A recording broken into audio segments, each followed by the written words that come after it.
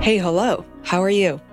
This is a show for everyone else. Instead of going after top 1% of the world, we dedicate this podcast to celebrate the lives of the unsung heroes and self-made artists.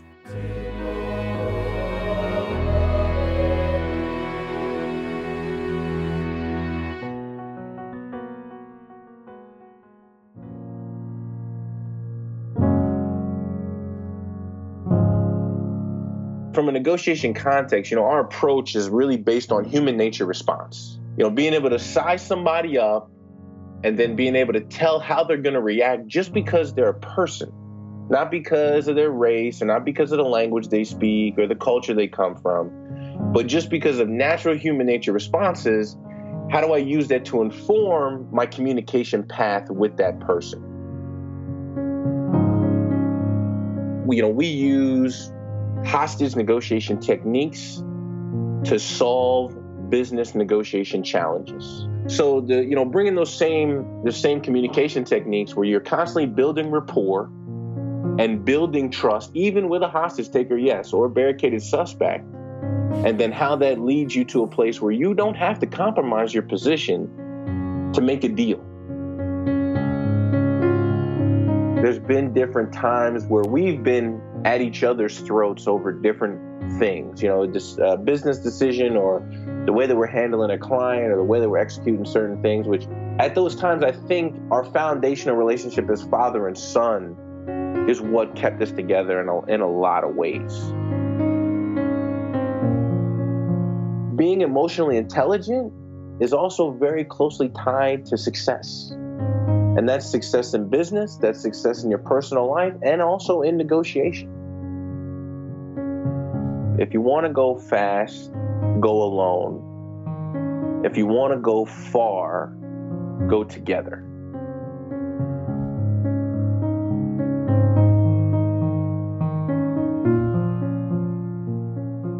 Hi, everyone, Face World podcast listeners. I'm super thrilled that you're listening to a brand new episode. I'm here with Brandon Voss, who is the Director of Operations for the Black Swan Group.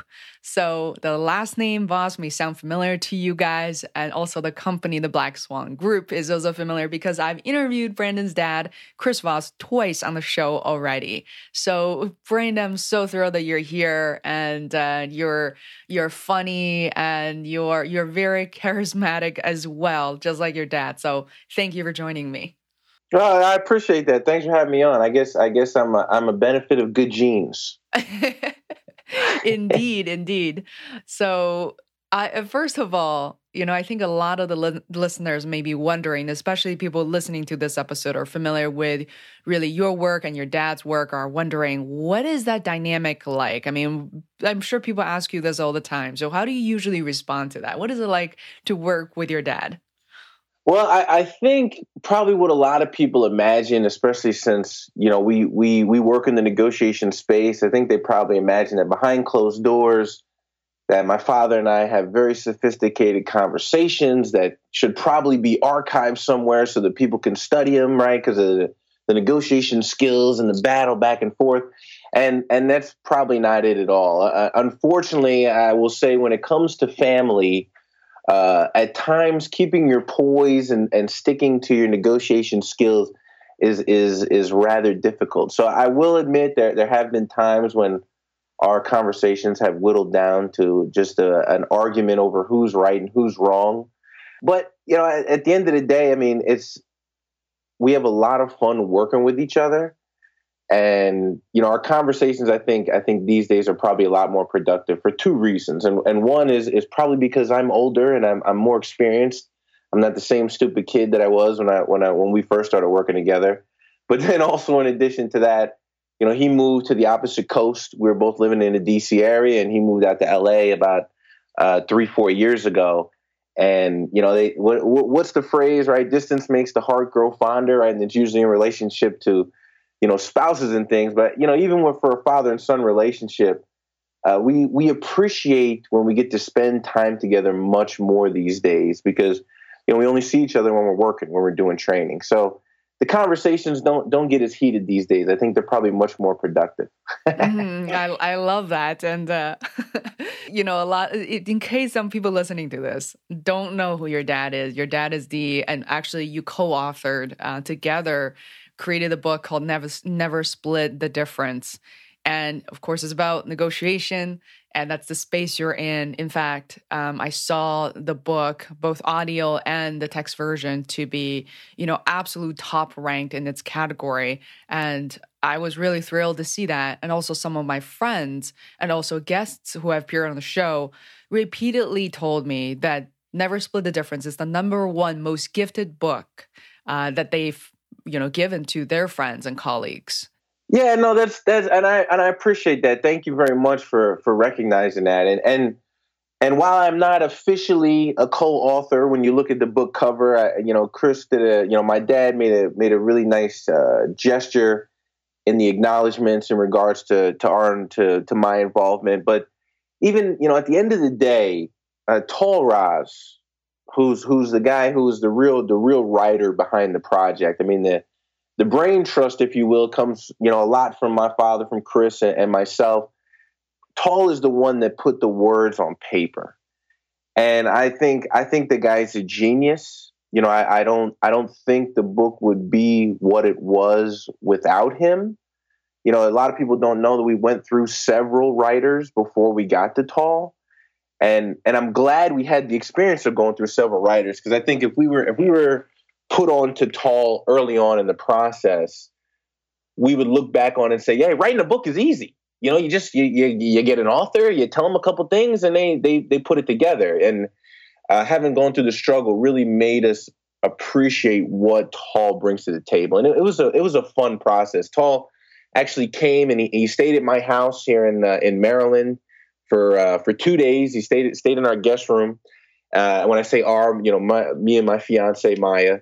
He interviewed Chris and I for 2 straight days in my kitchen, and he had recording equipment set up all over the place. I think he had 7 different recording devices that he was using. And we just, 16, 18 hours for 2 days in a row of just like interview style, breaking it down, walking him through our instruction and a lot of different ideas. And he basically just stayed quiet and asked a few questions here and there and kept the momentum going.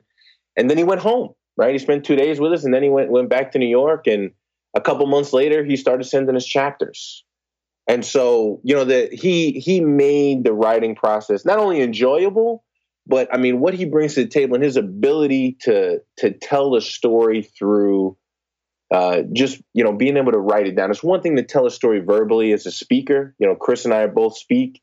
It's another thing to be able to put it on paper, and when people read it, they have trouble putting it down. And that, I think Tall gets, he deserves a lot of credit for that. So, I'm very thankful that we got to work with him. Wow.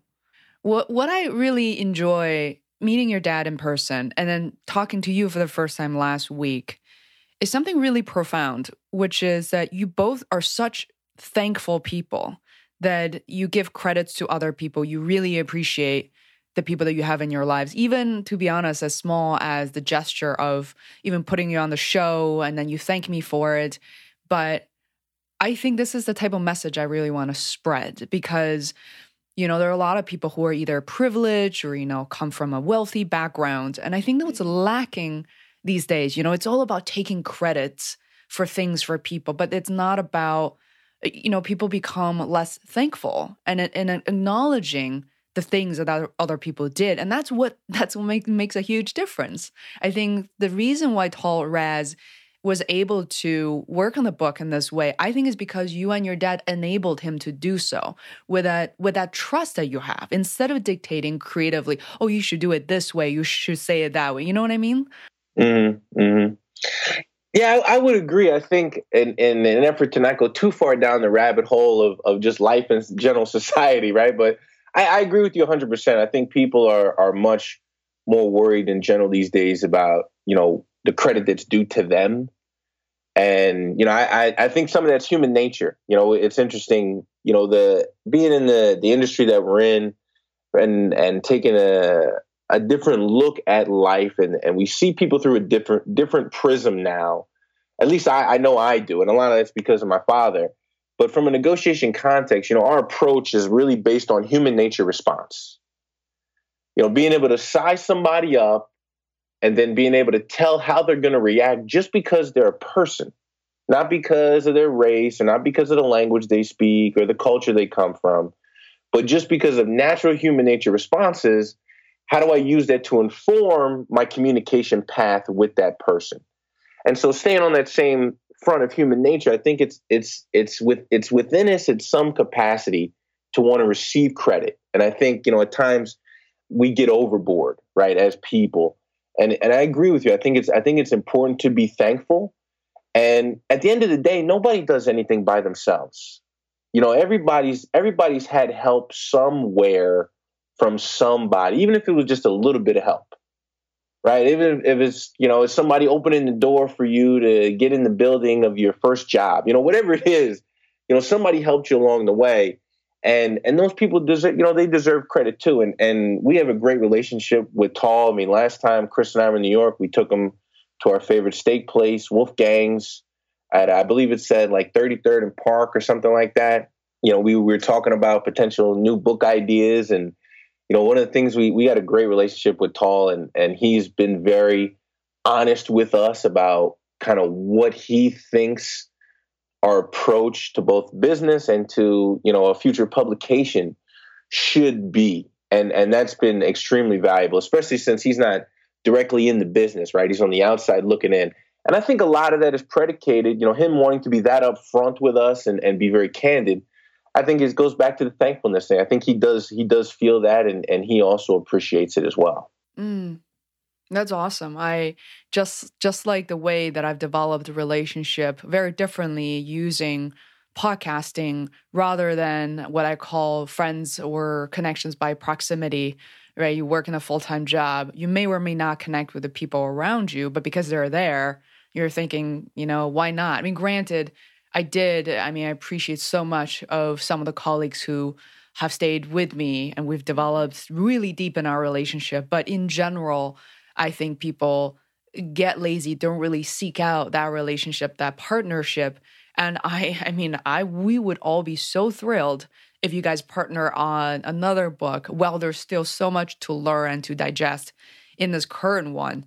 And I loved one of the conversations. I got like all giggly when we started talking about it last week was your upbringing, Brandon, but in particular, your earliest memory of you negotiating with your dad, who is a Superman in that regard. So, and kids negotiate all the time. So what was that experience like? Well, I looking back on it, I have to admit, I feel like I was taken advantage of slightly because, I was probably 8 or 9 years old and I'm negotiating with this, this world-renowned hostage negotiation guy, right? And didn't really know what I was getting into, right? Because for me, he's just my dad, right? To everybody else, he's this special person, but and not that being a dad isn't special, because it is. I think, for all men that have had the opportunity to do so. But, at the end of the day, for me, right, he's just my dad. So it was when the first PlayStation came out. And I don't remember the year, but I do remember very specifically when the first PlayStation hit the market and like how big of a deal it was. And I was not, I think a lot of people probably assumed that I was a spoiled child because I was an only child.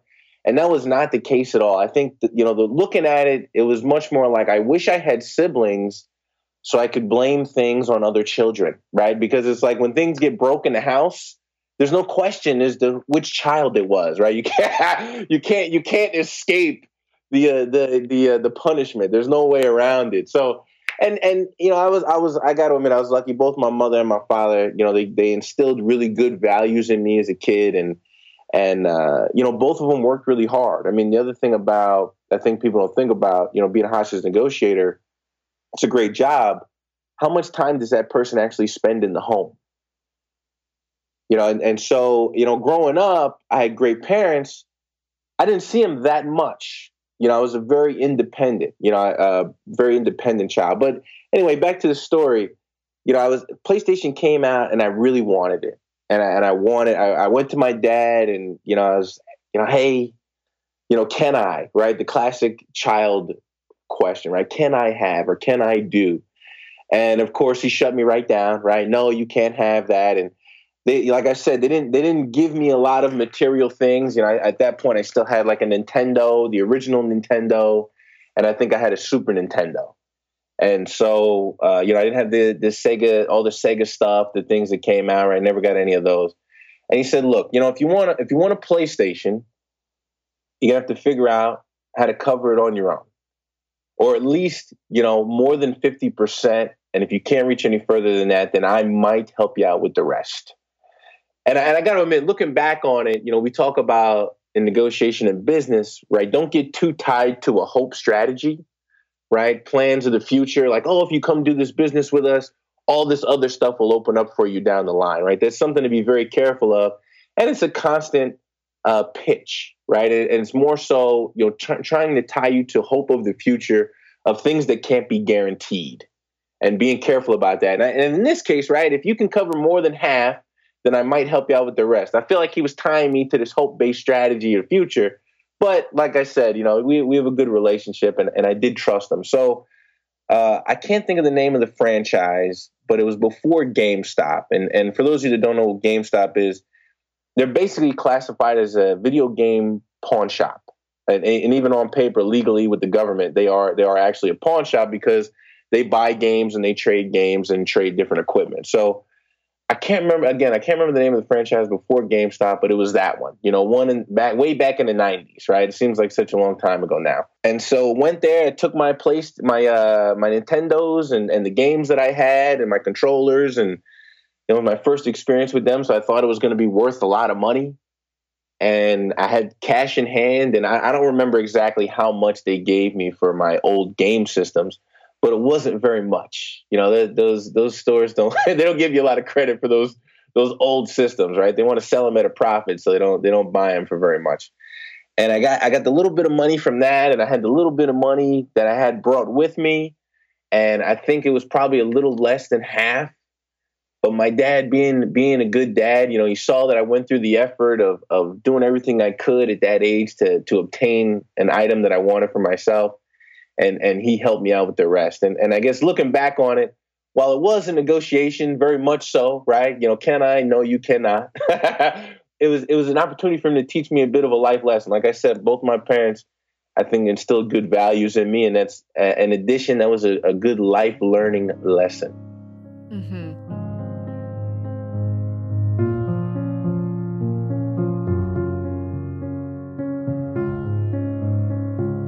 Hi guys, this is Fei Wu, and you're listening to the Feisworld podcast. Today on the show, meet Brandon Voss, who is the son of Chris Voss, author of Never Split the Difference, and a 2-time Feisworld podcast guest. Brandon is the director of operations for the Black Swan Group, founded by Chris. Together, as father and son, they teach hostage negotiation skills to solve business negotiation problems.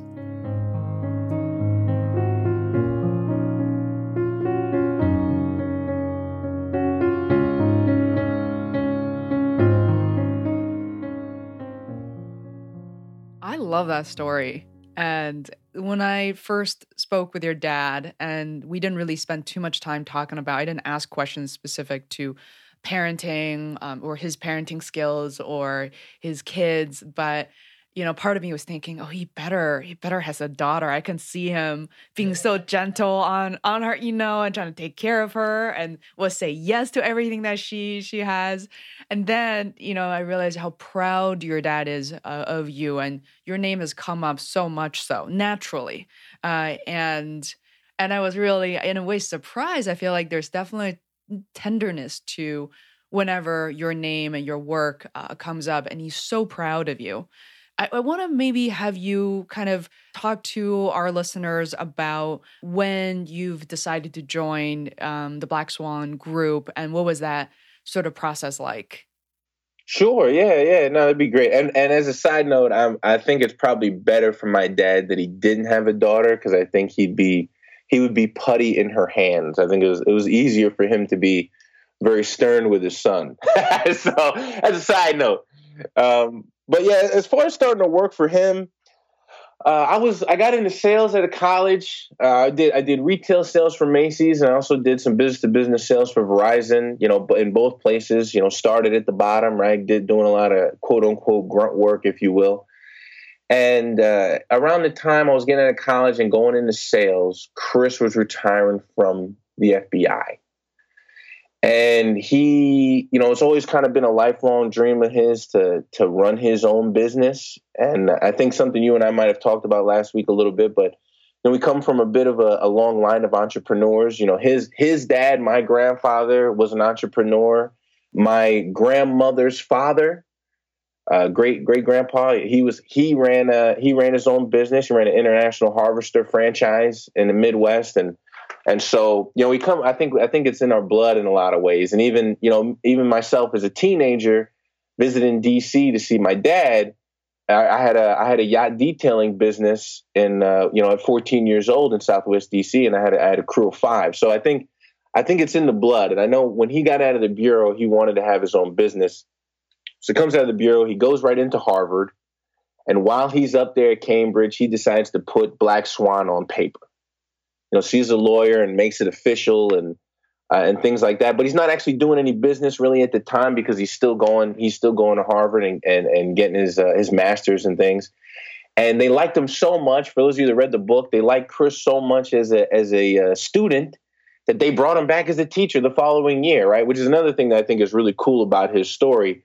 I don't know how often that happens in places of higher learning like Harvard, where you're so good as a student that they hire you as a teacher the following year. But, he had the experience to go through that. So again, another year where he's not really doing any business because he's teaching at Harvard. It's taken up a lot of his time, but, Black Swan is a business on paper. As far as my end of it, I started networking pretty much from within the first 6 months after he started the business. I'm going to networking events, I'm shaking hands and handing out business cards. Nothing real serious. I got a full-time job in sales myself, so I'm doing stuff like this on Friday evenings and Saturdays. So, but nothing real complicated. Then in 2010, a contract basically just fell out of the sky. I mean, there's really no other way to put it. I'll keep the other companies we were involved with at the time kind of off to the side, but ultimately we were going to be working with a group from the Middle East to establish a hostage negotiation response team, which was something that they had never had before. Right? In this part of the world, when people take hostages, they just show up and start shooting at them, and gunfights ensue, and people get killed, and they realize obviously it's not the best way to do it this way. We can't show up and just have people die all the time. So let's try to start our own hostage negotiation team. And it just fell into our laps. And while I wasn't full time with Chris then, obviously, he reaches out to me and we spoke, and we've always had a good relationship. And he says, I'm basically a one-man show. You didn't have any employees, right? He's still kind of teaching at Harvard at this time. What can you do to help me out here? And so that was back in 2010, and I came on full time with him at that point. I wasn't going to leave my dad out to dry, right? He's got a big business endeavor and he needs little hands. So I was going to be there. And I started very much at a logistical capacity, just handling a lot of back office stuff, lining up trips and the logistics for the contract in 2010 were pretty extensive. It was a contract that was going to last the whole year. The business that we did with this particular group was the only business that we did in 2010. We didn't actually do any other business, and it was because it kept us that busy. There was even a segment of that contract where we brought the group to the United States for about 4 months, and we did a tour within the U.S. to different law enforcement agencies so they could meet people, see how they do it in their part of the country, see the equipment that they use and things like that. And so that took up all of 2010, and it was a really good learning experience for us. We made some good money, we learned some good things, and then we also we fell on some hard times. I mean, we learned some really tough lessons that year that, for all intents and purposes, also contribute to our negotiation doctrine today. This whole idea of yes is nothing without how, and no deal is better than a bad deal. That comes from our experience in 2010 and different things that we went through. And after 2010 was over, he started working as an adjunct at Georgetown University, McDonough School of Business in the MBA program. Brought me in as basically a kind of a TA, and I slowly started to teach that class. And then when he went to USC, when he moved to the LA area and started teaching an MBA program at USC, there were actually several semesters when I taught as many classes as he did. We basically split it in half. And although I wasn't officially on the professor roster, I did a lot of pinch hitting for him. And those were good experiences for me. Not only give me some teaching experience in front of a live audience, but we learned a lot from our college students, if you will. And it's really tough to call master's program people college students because they're generally working full time and they got kids anyway. But we learned a lot from them and we actually use a lot of their examples today, even when we teach. But starting big time with him 2010, and things have continued to grow and evolve along with my own experience and expertise all along the way. So first of all, for the record, as you're saying, you started off in logistics, and then you did a lot of operations. I must say that those things are so important and incredibly time consuming, and it's so tough to find the right person or people to do the job. And I know that intimately well through my own business. You have to find people with the right set of skills and people who are ready to deliver, to ship, to be reliable. So there was a lot to unpack. I just went through, as you're talking, went through a period of intense listening. So I heard that you said your previous experience in sales and marketing. So I think maybe that wasn't a coincidence that your dad kind of brought you in at the beginning of any business. Granted, your dad was already known, at Harvard, well networked, but still for him to start a new business, perhaps that people haven't heard of the Black Swan Group or don't really know how Chris, in this case, is going to transition to doing something new or doing something he's used to. So I think, tell us about how you two were together or separately went about marketing the business. How did you describe it and really get new business in the first place? I think that's a great question, and I will tell you that while I'm probably a little bit better marketer than my father is, and for all intents and purposes I should be, right. I part of my college stint I spent in a business school, and he was a government worker, right. And one thing about working a government job is they don't teach you about how to survive once you're out of the government, right. You don't learn new world skills being a government employee, unfortunately. You learn how to do your job, and then when they're done with you, they kind of show you the door. And another thing, too, about being part of this team, I'm also confident to know that if my father didn't think I could do the job, he wouldn't have hired me, which is another thing why it was much easier for me to take the job, because I knew it wasn't like I'm his son and he's offering it to me because I'm his son. He's got a large Rolodex of people. And there's a lot of people out there that would love to work with a guy like him. And so the list wasn't exactly a short list. And so I think it's very cool that he turned to me. And I think a lot of my previous experience did help. As far as from a marketing perspective, one thing that really kicked this off early on was just, phrases that really hit home for people, those kind of sexy phrases, if you will. And, there is always leverage was a big one for us early on. I mean, it's that we got a lot of mileage out of that phrase, there is always leverage. Because from a negotiation standpoint, people are constantly worried about their leverage, right? What dictates, compromise or capitulation in a negotiation context? The person that's going to compromise is probably the one that feels like they have the least amount of leverage. There's something inside them that says, I have more to lose than they do. Or you're at the table and you very much have the feeling of, they don't need us as much as we need them. And then that's what forces people to compromise. Again, it's a human nature response. Compromise is an emotional response. You're hoping you're going to get something else. You're hoping it's going to lead to something better.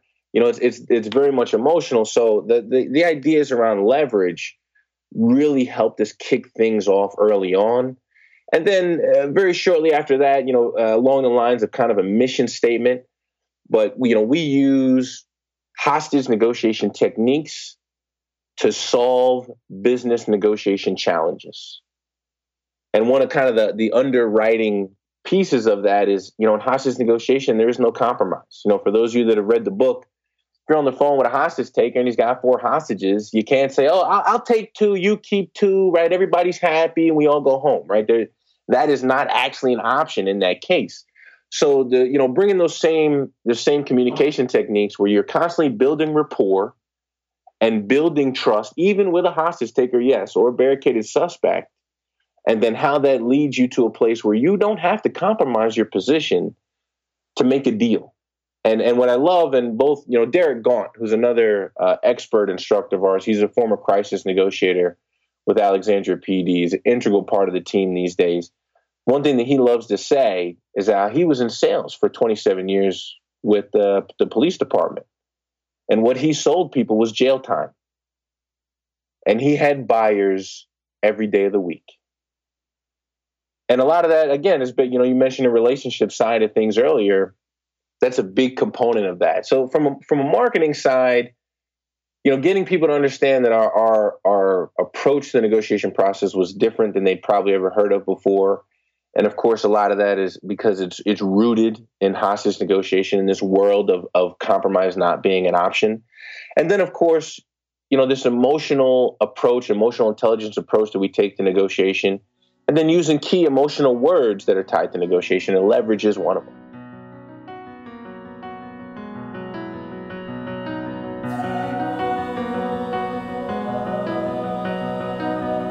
Hi there, it's me again. I want to thank you very much for listening to this episode, and I hope you were able to learn a few things. If you enjoyed what you heard, it would be hugely helpful if you could subscribe to the Face World podcast. It literally takes seconds.